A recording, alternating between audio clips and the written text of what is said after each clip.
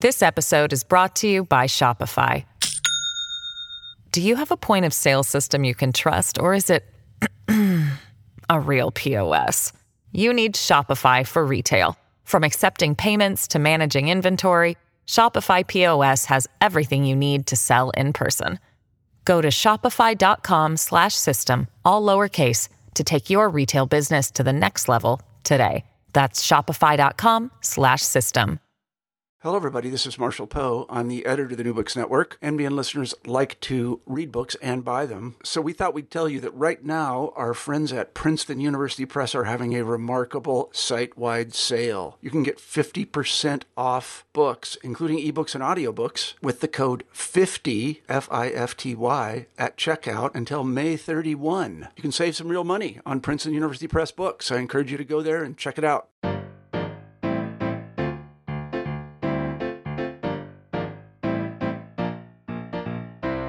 Good afternoon, everyone. I'm Daniel Paris, a host of the New Books in Finance channel of the New Books Network.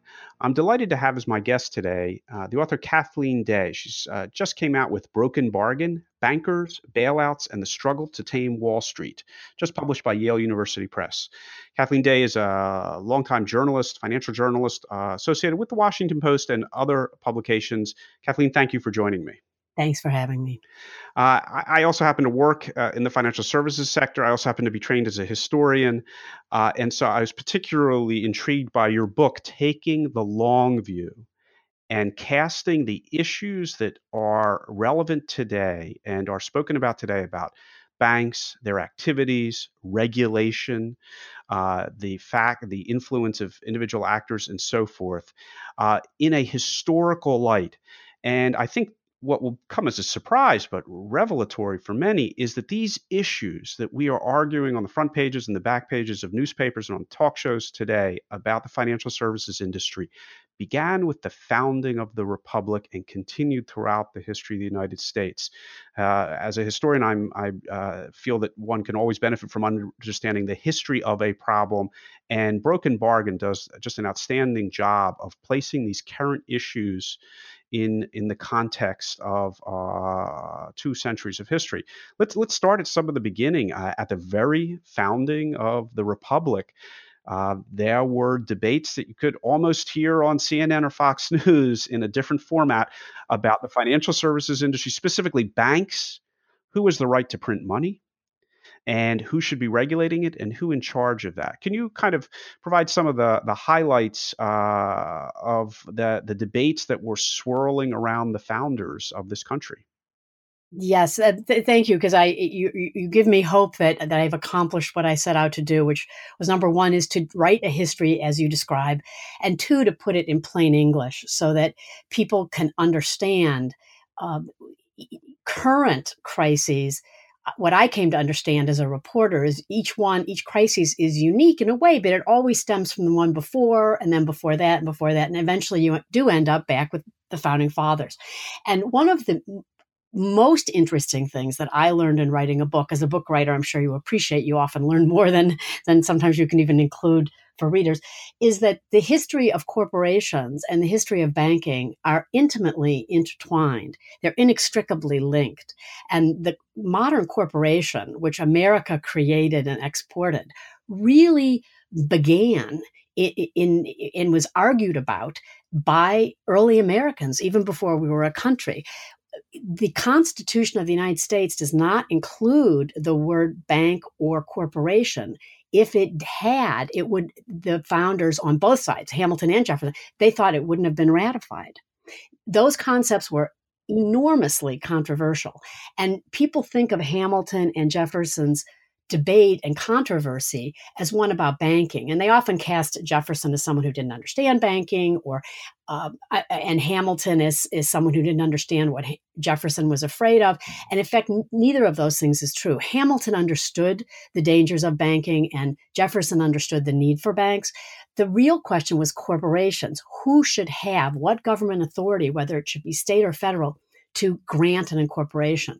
And to make a long story short, what I really learned or came to appreciate is that I had taken the corporate form for granted and really had not thought of it properly. And that is, as something that is bequeathed by the government, and therefore something that the government has a right.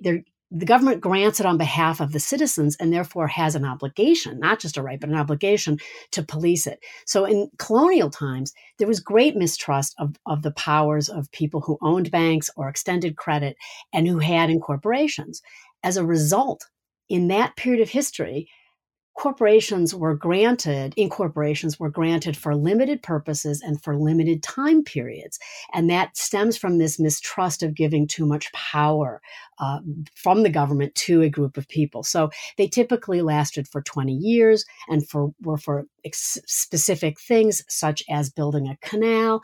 And so Benjamin Franklin, for example, suggested, well, let's allow incorporations in the Constitution for things like that. And some other people said, yes, maybe. But in the end, they said, no, we have to take it out, because if you get into allowing the federal government to allow incorporations, then that's going to make people think you're going to allow a federally chartered bank, and that's too controversial. Anyway, so this is an argument that has been going on for a very long time, and it all has to do with credit and power. I think many readers would be surprised to learn that the first and the second Bank of the United States, which are kind of the precursors to the current Federal Reserve, had 20-year charters, and they lapsed, they elapsed, and then those institutions went away and had to be created anew, and then they went away, and that created enormous.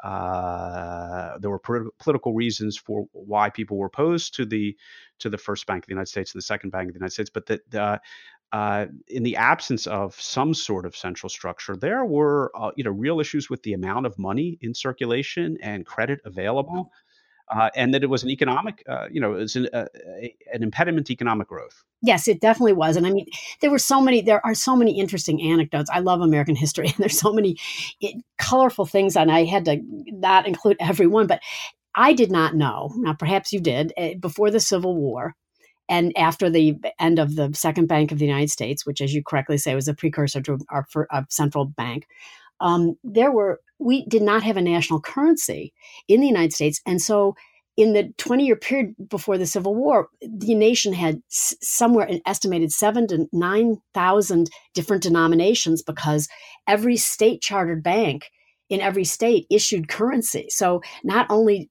was there different currency from state to state, but from bank to bank within a state. And once you add up the different denominations, like ones, fives, and tens, there was something like 9,000 different pieces of paper that people could have. And it was, you can imagine, when you traveled from one state to another, it was like traveling, and it used to be before the European Union, traveling through Europe, where you had to convert your currency. And of course, in the days before speedy communication, the further away from your bank that had issued the note you were carrying, the more mistrust people had about it. And so it became devalued the further away it went. So there was this de Tocqueville has a wonderful passage in one of his books talking about, he just doesn't understand why Americans didn't love the First and Second Bank of the United States, because it's such a mobile young society. They could at least carry some paper in their pocket that would hold value out in the Ohio, it would hold value in the new frontier. But the mistrust of really stemming from the Revolution, this mistrust of incorporations and the Bank of England, which was incorporated by royalty, people would rather, they thought, have the inconvenience. Then came along the Civil War, and President Lincoln and his Treasury Secretary Samuel Chase said, wow, we really are going to have trouble funding the war for a number of reasons, not the least of which is we don't have a currency, a national currency. So it's very hard to buy. We don't have a central bank. We don't have a national currency. It's very hard to borrow and lend money, all those things, and to tax and to finance a war. So they came up with a very ingenious system, which I call, and I've not seen it called anywhere else. I've not seen it called this anywhere else, but the national banking system, I think, really was a stealth central bank. And I think Lincoln and Chase meant it to be that, but they couldn't call it that because the ghost of Jackson was there This is President Andrew Jackson, Andrew who Jackson, not Samuel Jackson. really Andrew. didn't like the government bank, and as president had an opportunity to manifest his dislike for it. He killed the second bank. Yes, Andrew Jackson. I'm sorry. So Andrew Jackson, the ghost of Andrew Jackson, and this real hatred, this as a populist. I mean, there's a reason why Trump loves him. He was a kind of a dangerous guy, and he had this outsized hatred of the idea of a central bank, and he really mistrusted paper currency I would like to be charitable, an unsophisticated fear of paper currency. He really didn't understand how it worked. Of course, if you print too much of it, it is a dangerous thing, but paper currency is also super convenient. So anyway, we get to the Civil War, and so they created the national bank system, which married two ideas that has become entrenched in our banking system, and that is this sort of dual banking, this idea of you can have lots of national banks, but there won't just be just one, so there'll be national banks all over, so they sort of have regional control, and it was much better than what had been, but it still wasn't a true central bank, but it was the only way that they could really tame this crazy currency system that had existed before the Civil War. So the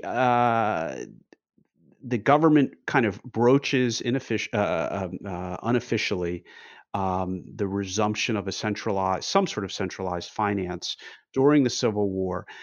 Some modern readers, reaching back to their history, will recall that the period after the Civil War is a period of tremendous economic growth, also a period of great cyclicality. The first Great Depression was in the late 19th century. There was a period of sustained lack of inflation or deflation in that period.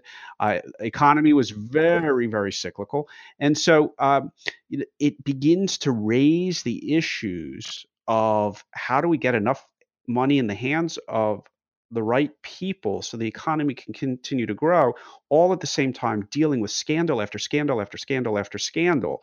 And that seems to be a dynamic tension running throughout the entire book.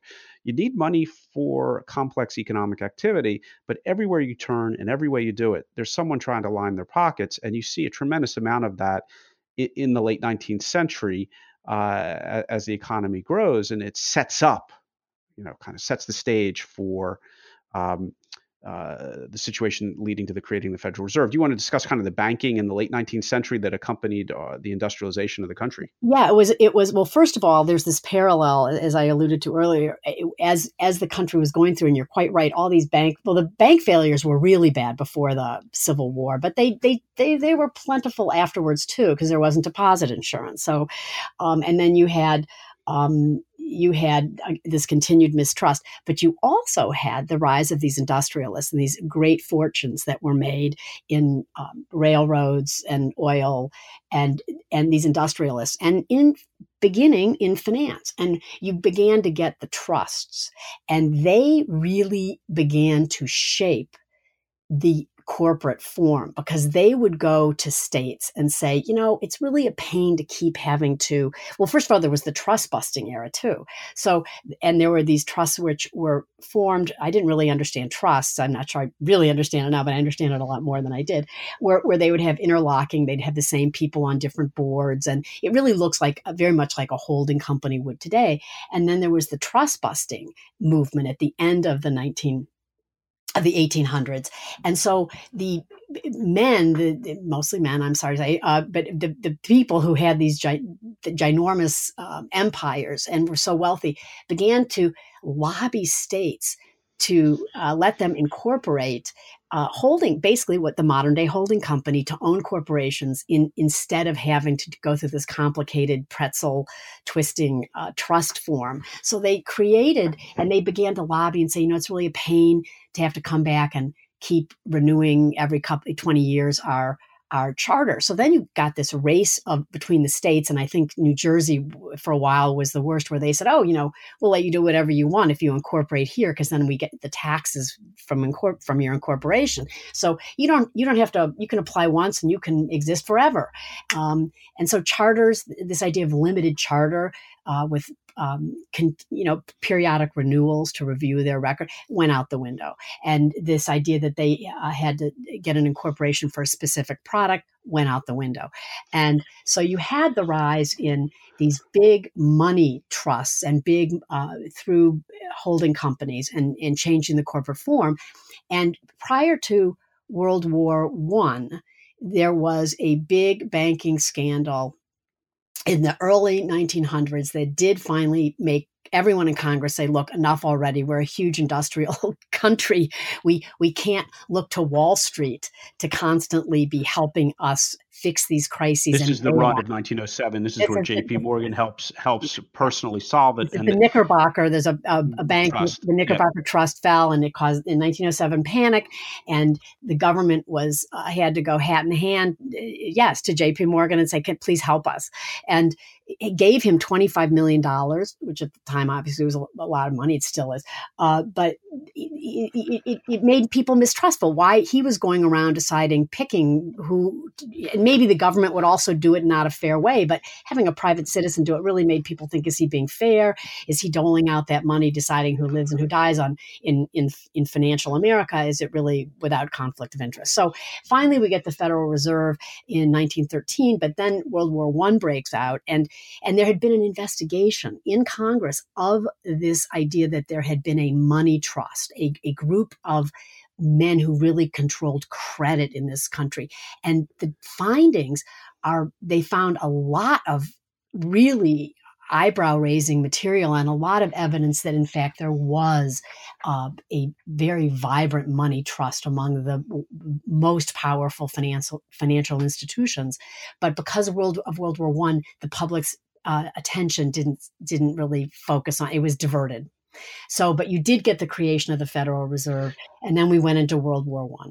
So let me kind of stop there and call into question some of these issues. There's to some extent a little bit of a ping pong effect.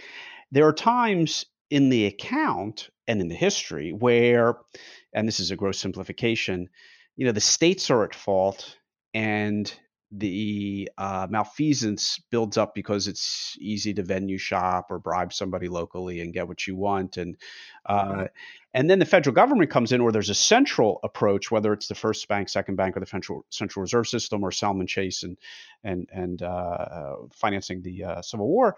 And there, the problems are frankly not that dissimilar. They're just larger in scale, where decisions made by the central banking authorities lead to distortions or outright corruption as well, and that are then taken advantage of at the local level.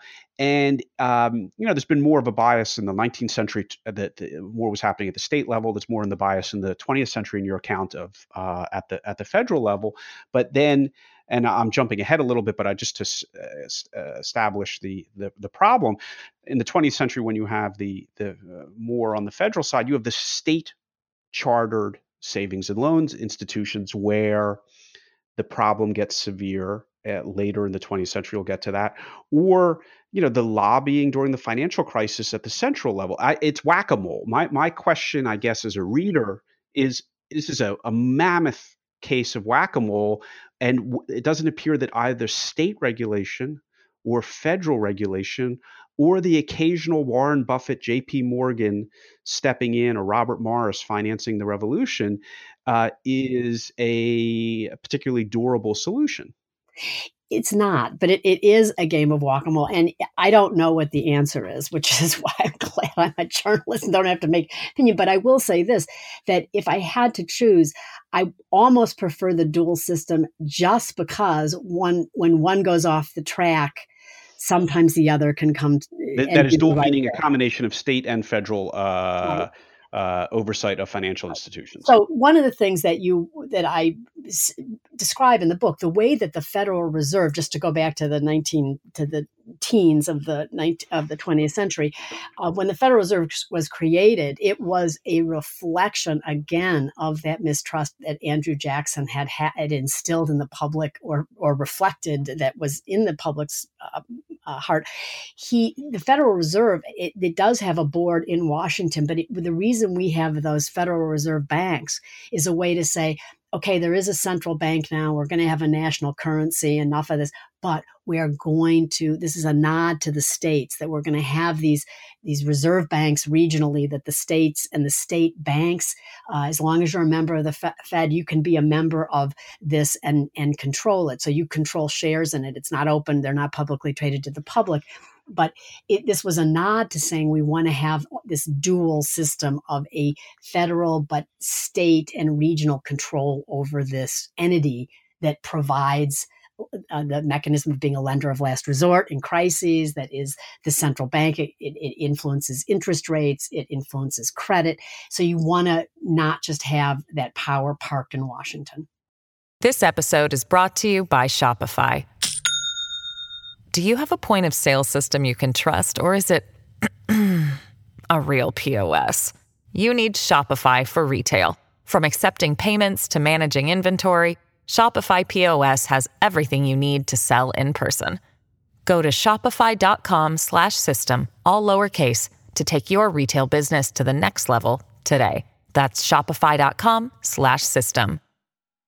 Well, that kind of almost creative chaos that is constant negotiation between state and federal is effectively what we've had for 2 centuries. And curiously, not curiously, but some would say with great intention, the U.S. has developed and emerged as a very vibrant society.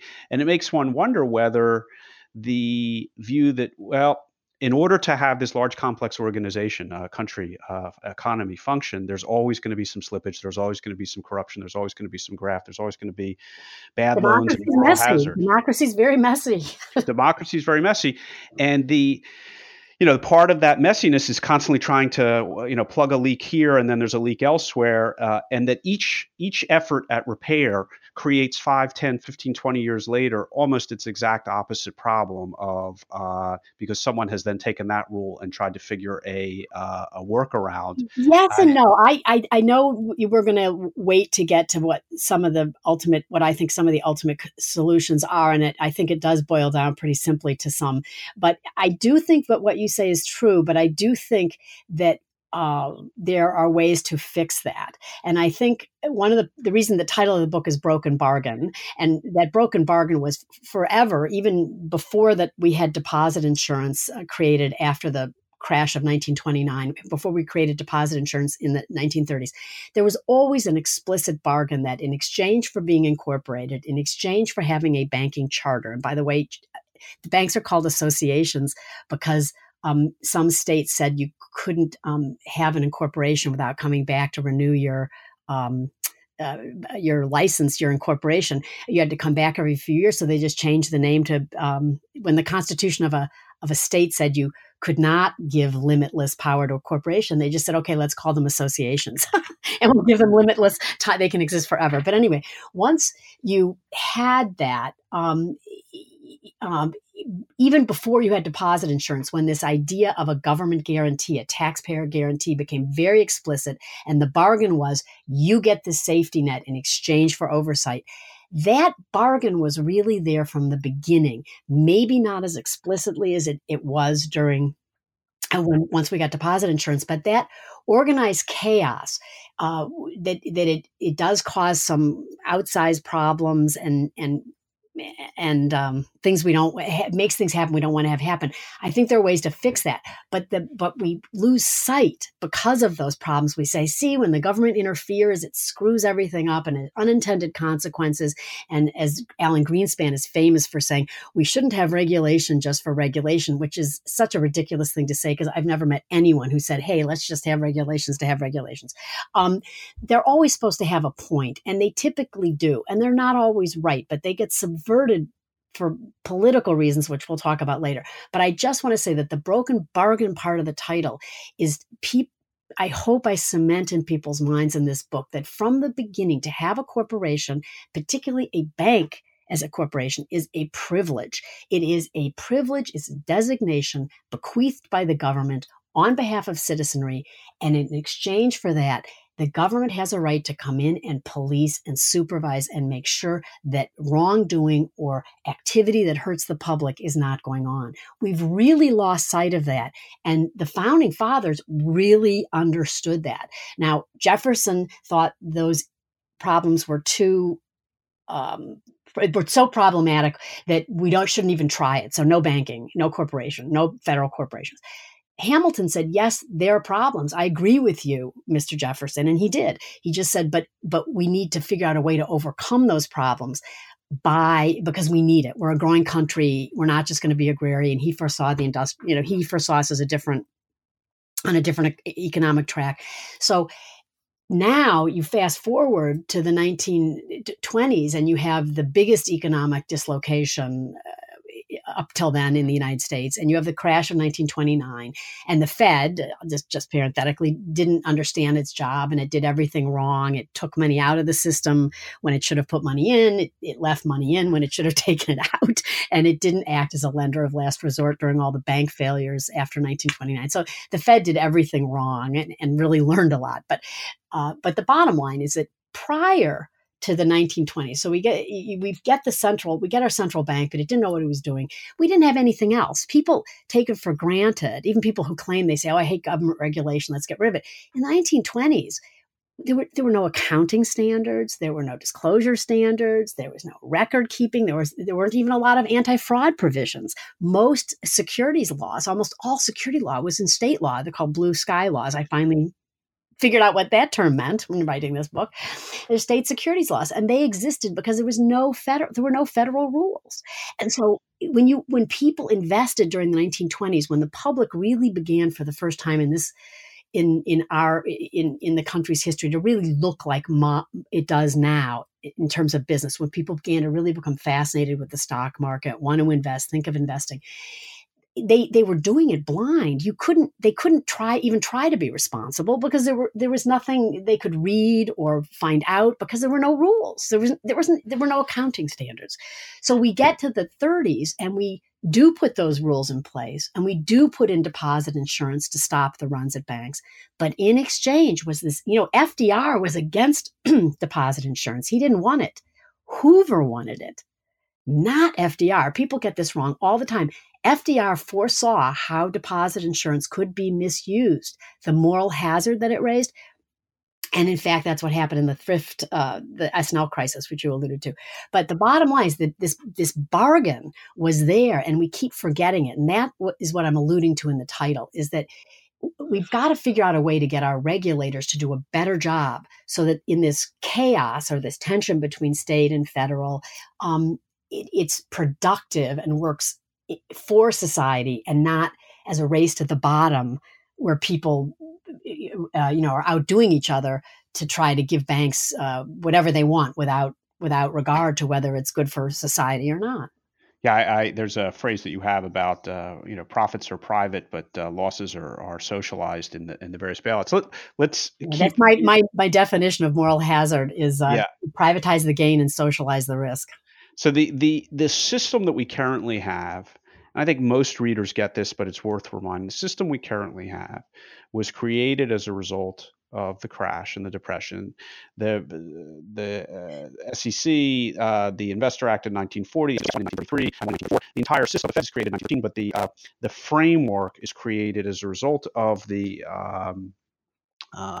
crash, and it's one in which the states have kind of ceded the power that they had for some things, other than say not S&Ls, but which come into being to focus on home mortgage lending and are still state oriented until just a few decades ago. But that is the central government, the federal government becomes more predominant as a result of the crash, and the regulatory impetus shifts from states to Washington D.C. as a to some degree, but I just want to add one thing. Also, what shifts is public view of government. Prior to the crash, people may have looked to the government for help, but they didn't expect the government to come in and make them whole when they lost money, when banks failed. People just did not expect it. It was after the crash and after the Depression of the 1930s that a fundamental worldview changed, where people really, the public really began to look to the presidency and the Fed as the keepers of the economy and expected them to do their job, a job. A job, and that has been built in. Again, Social Security emerged at that time, and it was never designed to be a means by which an entire generation of people are supposed to subsist entirely. But it's come to be assumed that it's going to be a central kind of pillar of our society.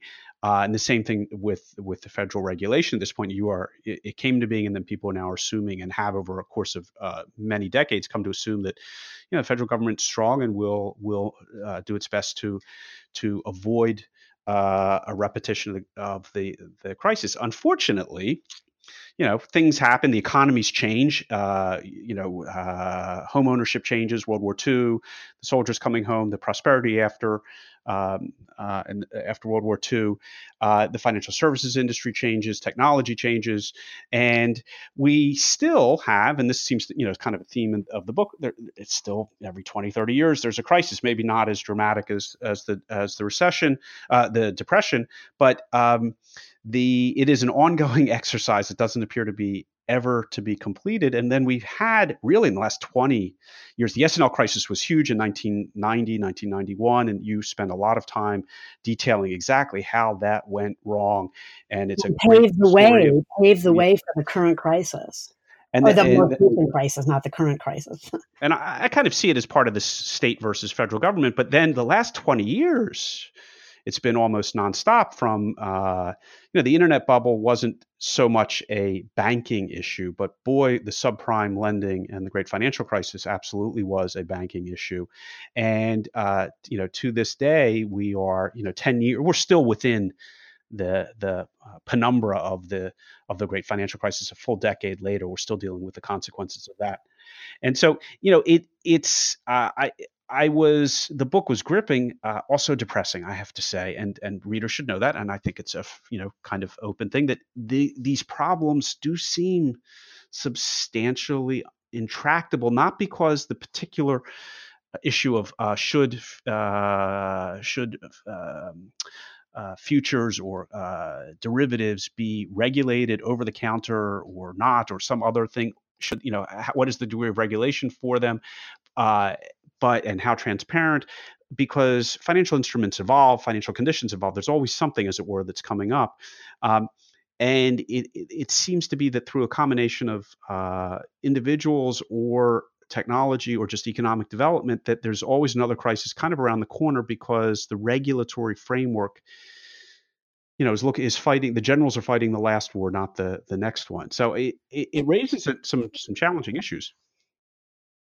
It does raise challenging issues, but I'm not so sure they're fighting the last war. I think what happens is people pretend they're fighting the last war and then, for example, just recently, I was on a panel at Brookings with the chief federal regulator and talking about all these proposals about bank regulation, saying the bank industry is doing so well now, so we're going to tamper with some of the things that were put in place after the mortgage meltdown.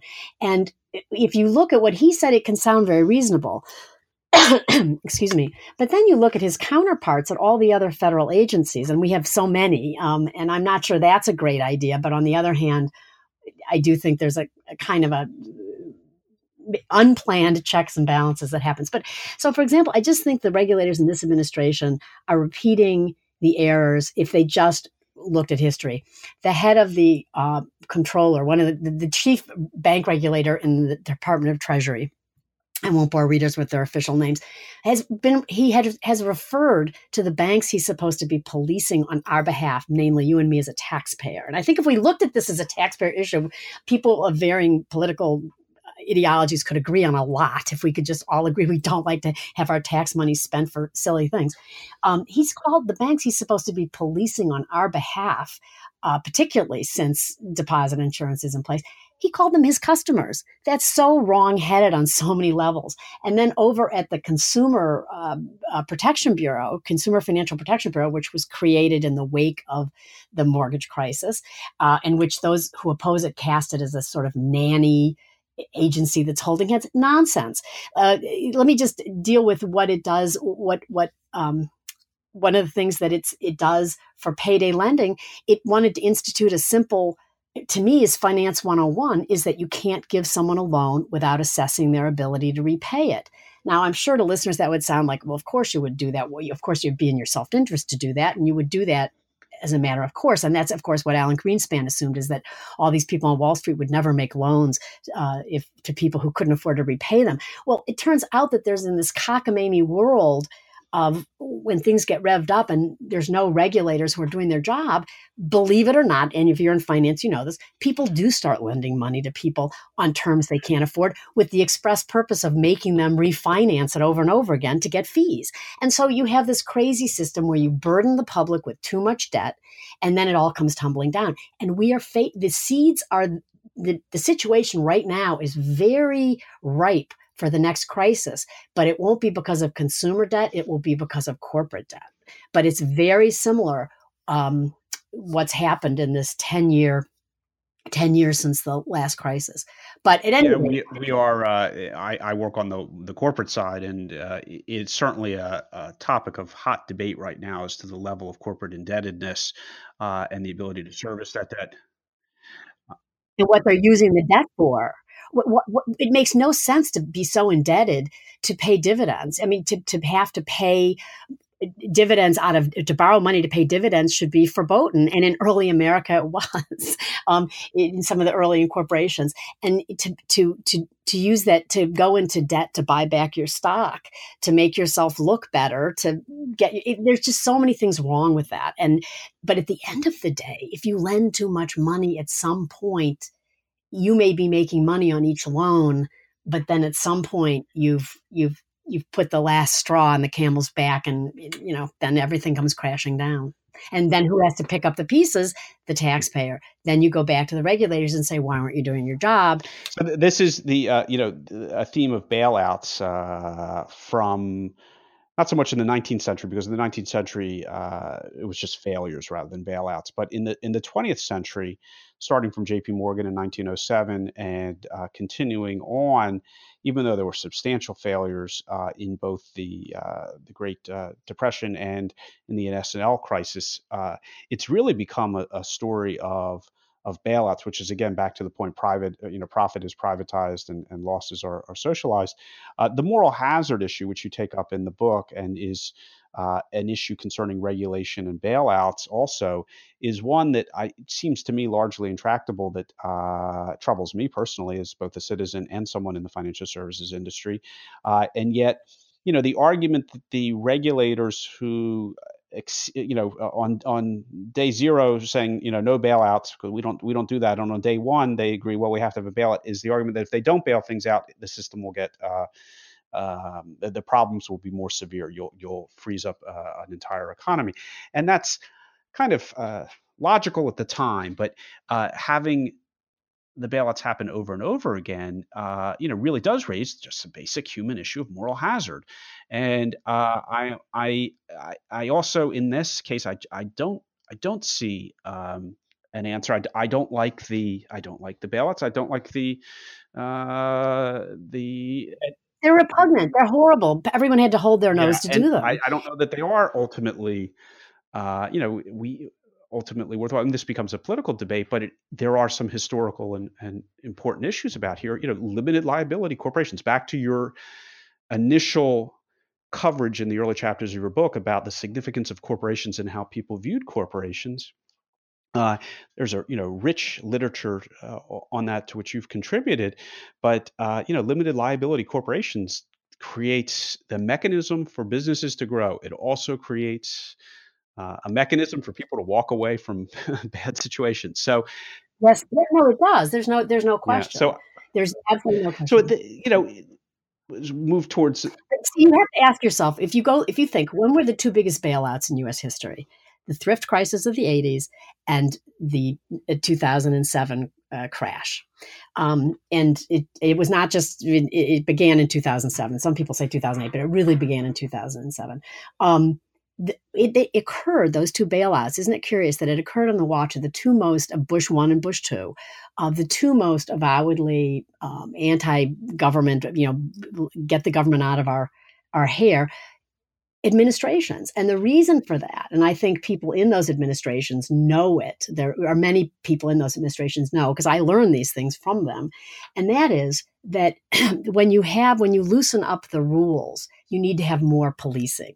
When after the 20s crash in the 1930s, we kind of carved up the industry. We had separation of investment and commercial banking, and we separated all these different kinds of, then we glued them all back together in the 80s for the complicated reasons I go through in the book. When you do that and say you all can be in each other's businesses again, you need more oversight. And that's what people forgot. So it's this question of how do you, I do think there are ways to keep people's eye on the ball. And I don't want to get to the end discussion yet, but I think one of the key things that allows regulators to make silly comments like banks are my customers rather than the taxpayer is my customer and I'm supposed to be working on their behalf. I do think that campaign finance plays a very heavy role in allowing or in motivating Congress to put pressure on the regulators, including the SEC, the CFTC, the bank regulators. It puts pressure on all of them to loosen up. No one likes to be hauled before Congress saying, what are you doing? Especially regulators at the Securities and Exchange Commission, who, unlike the bank regulators, have to be funded, get their funding approved every year.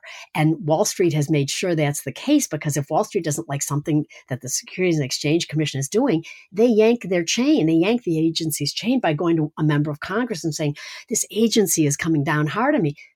The congressman calls up the SEC, hauls them into Congress, and threatens to cut their budget.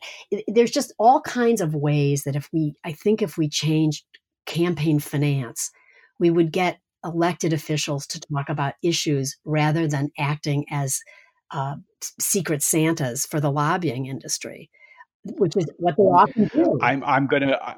So let's get to that, because we are kind of running out of time. So the remaining historical part of the book, before we get to kind of your conclusion, which you've just kind of outlined, is in addition to the S&L crisis, the thrift crisis in the 80s and 90s, the great financial crisis, which you document very clearly as to how that came about. And in the context of the history of the 200 years of financial history, it makes perfect sense that, once again, kind of whack-a-mole, balance between state and local, in this case, mostly at the federal level, the issues, personalities, the lobbying, and it really all comes tumbling down. And it was a different type of, it wasn't real estate lending. It was, it wasn't the S&L banks and the interest rate crunch in the 80s and early 90s. It was the subprime mortgage and securitization. You provide a good history of how securitization comes about and contributes to these problems. And we have this great mess, the great financial crisis, which most of the readers will be familiar with. And we will, in the interest of time, say, you've clearly documented that. Now, circa 2018, you 19. are circa 2019, I think. Yes, circa 2019. 200 years of history, and we're having the same conversation that Hamilton and Jefferson were having, and I suspect you and I are probably on opposite sides of the table. Matter of fact, I can guarantee you that you and I are on the opposite side of the table. And, I bet you'd be surprised. I'm very fiscally conservative. You'd be probably very surprised to find out that I was a registered Republican for the last 30 years. I'm changing because I really hate both parties, but I'm, like most Americans, I'm fiscally conservative and progressive socially, but I'm very fiscally conservative. And one thing that I enjoyed as a reporter is only holding conservatives, purported free marketers, up to their own standards, because they're only free market until they can benefit. And the biggest budget deficits have occurred on the dime of the Republicans. It's just a fact. So we'll save that for the next book. But you in the last chapter of your book, you start talking about proposed, I wouldn't call them solutions, and I don't think you want to suggest, because it's too, there's no single solution. But as you pointed out, it's messy and it's ongoing, but we need to have real debates. We need to have, there was sort of a golden age in Congress, and Jim Leach, who was a Republican from Iowa, chaired the House Banking Committee. And I can't believe I'm blanking on his name. Paul Sarbanes chaired the Senate Banking Committee. He was a Democrat. Now, maybe they bonded over the fact they both had gone to Princeton, but they were really, really honorable politicians. They were as honest as the day is long. I guess they had enough personal wealth, or they were well heeled enough that they didn't have to worry so much about losing their job. They did the right thing. They came at things from different ideological viewpoints. But I often say to people, once you get into finance, people from both Republican and Democrats, for example, I would say that the Treasury Secretary, the Undersecretary of Finance for Republicans and Democrats going back for the last 30 years, their politics are indistinguishable from each other. People on Wall Street, regardless of party, see things very often very similarly. So I feel like that was the last time people would have honest debates about who should own a bank. Are we better off with big banks that are sort of faceless, who treat people as numbers and therefore without discriminating against them on color or background or gender? Or do we want the little hometown community bank that knows you and is going to help you and help you get through rough times because they know you? Or is that community bank going to be run by someone who's a jerk, who's not going to give you a loan because you don't belong to the same country club? I mean, they had real debates like this.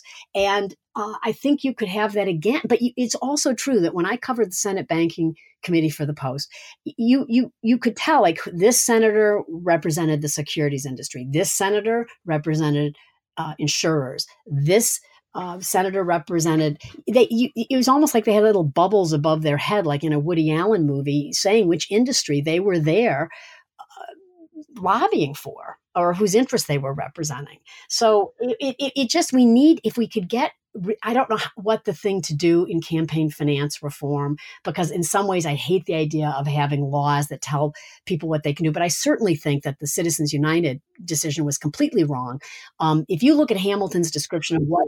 Let's provide a little bit of context. So again, just for the readers focused on the issue of the book itself, immediately in the financial, who owns the banks and who's in charge of the banks, that you raise, and it's worth, readers should go look at the final chapters where you raise these issues. You discuss a number of proposed partial solutions. There's no grand solution.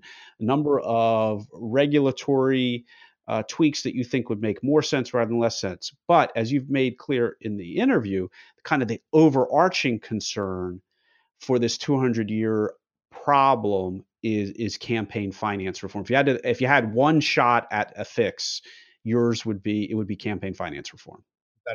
Absolutely. And I think that this whole idea, again, going back to Hamilton's description to George Washington of what a corporation is as fresh today as it was then. He said it's a legal person, and that's true. But for then the courts to have said, okay, it's a legal person, that does not mean the same as a naturally born person. That to what Citizens United really did. And you need to. I can't imagine there's anyone who doesn't know what Citizens United is who's listening here, but you may just want to remind people. Well, it's a decision that says that U.S. Supreme Court companies, U.S. Supreme Court. I hope I do this justice.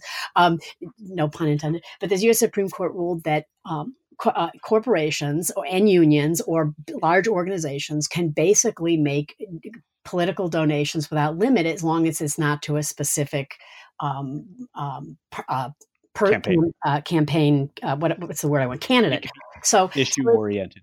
Yeah, supposedly issue oriented, which is something you can stretch from here to the moon, a definition you can stretch. So it really unleashed a lot of money. And no one, I mean, so many people know it's just money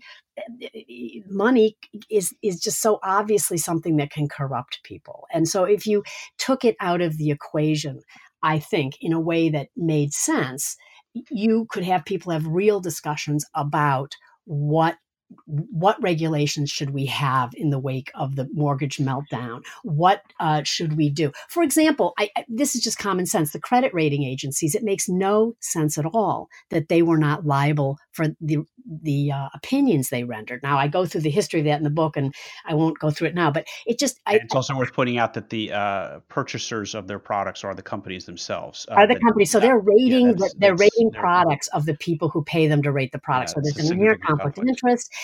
But nonetheless, investors rely on those opinions. But then when things go wrong, and it turns out they didn't even do their basic homework. Now, Dodd-Frank changed that. The law that was put in place in reaction does something. You tell me if you think this is common sense. What it says is, from now on, credit rating agencies have to actually stand behind their ratings, so that if Kathleen Day invests in a company based on those ratings and the company tanks, she can sue you. And if it turns out that you didn't do any of the basic homework you were supposed to have done to have rendered an opinion, she might win her suit. Now, if you've done everything you should have to try to render an opinion, and it turns out you were just wrong, Kathleen Day can't win her suit. So it's okay for someone to be honestly wrong. They were wrong, but in an honest way. But the credit rating agencies were basically ripping off the public, making opinions that were meaningless, and then using the defense that they had a First Amendment right of free speech. It was ridiculous. Okay, so let's kind of back up. That's just one example.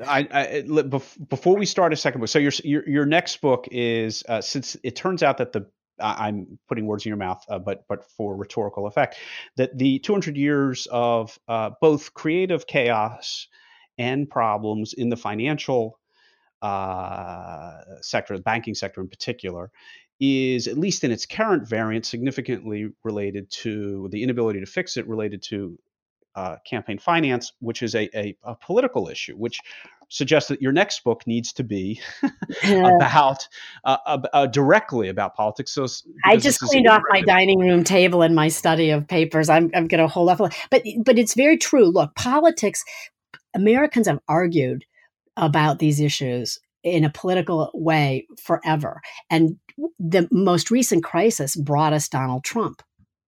It very much directly led to the sort of blind populism that brought him, made his message appealing to people. There's a famous CNN anchor who is given credit for creating the Tea Party movement when he ran around on the floor of the stock exchange with his microphone, saying, "Who wants to bail out your next door neighbor because they took out too big a mortgage?" So it's Rick Santelli, and it's CNBC. Yes. Oh, it's CNBC. I'm sorry, did I say CNN? That's quite right. So before we go down that rabbit hole, we are at 50 minutes. So it is politics. I'm just saying I agree with you. I think that money and politics are also inextricably linked. I will, just to frame it for the readers, I would, as a historian, also just a note that for all the troubles, and particularly cyclicality in the 19th century, that the country did get built out, and compared to other models, in some ways more centrally oriented, not necessarily wisely regulated, but centrally oriented business models elsewhere in the world haven't fared as well, and that this is as in many endeavors in a complex society, there is an agency cost for any kind of complex activity. That is, unless you have your own capital to buy the farm or build the business, you're going to borrow money, and if you borrow money from somebody, there are always risks associated with that, and agency costs. Agency costs defined as people, intermediaries, regulations, which are all introduce risks of. Or as I would say, you have to break eggs to make an omelet. Yes, there are costs to doing it, but there's bigger costs not to do it. And that cost was the big bail. I am tired of my wallet being assaulted because we have to, and I recognize we had to do the bailouts. I'm tired of it when it could have been prevented. It was so preventable if people had done their jobs. On that note, I think we will wrap it up. I hope Can you're I say correct. one Please. thing? Can I say just one more thing? And that is, I understand why this book might be dispiriting, is what the Kirkus reviewer said to many, but I don't mean it that way. I actually love finance. I mean, I have an MBA. I majored in finance. I love finance and I love Wall Street. And I do, I'm more Hamiltonian than Jeffersonian in thinking that understanding the absolute necessity of finance in in as the grease of the cogs of our economy. But I also understand Jefferson's argument about the dangers. But I don't want people to be depressed by this book. I want them to come away having a better understanding so that they can more effectively engage in conversations as we go through. Because you know what Trump's lobbying? Voters. Informed voters. On that note, Kathleen Day, thank you so much for joining and providing, whether it's Kirkus's dispiriting or I would just say, a very dense and well detailed historical account of a fascinating part of the American story, but also a challenging one, the history of banks in this country and bank regulation. The book is Broken Bargain, Bankers, Bailouts, and the Struggle to Tame Wall Street, just published by Yale University Press. Kathleen, thank you so much for taking the time and sharing your views. Thank you so much. And I'm very, very flattered that you liked it and that I'm so pleased that you got from it what I hoped people would get from it. Very good. And hopefully others will as well. Thank you very much.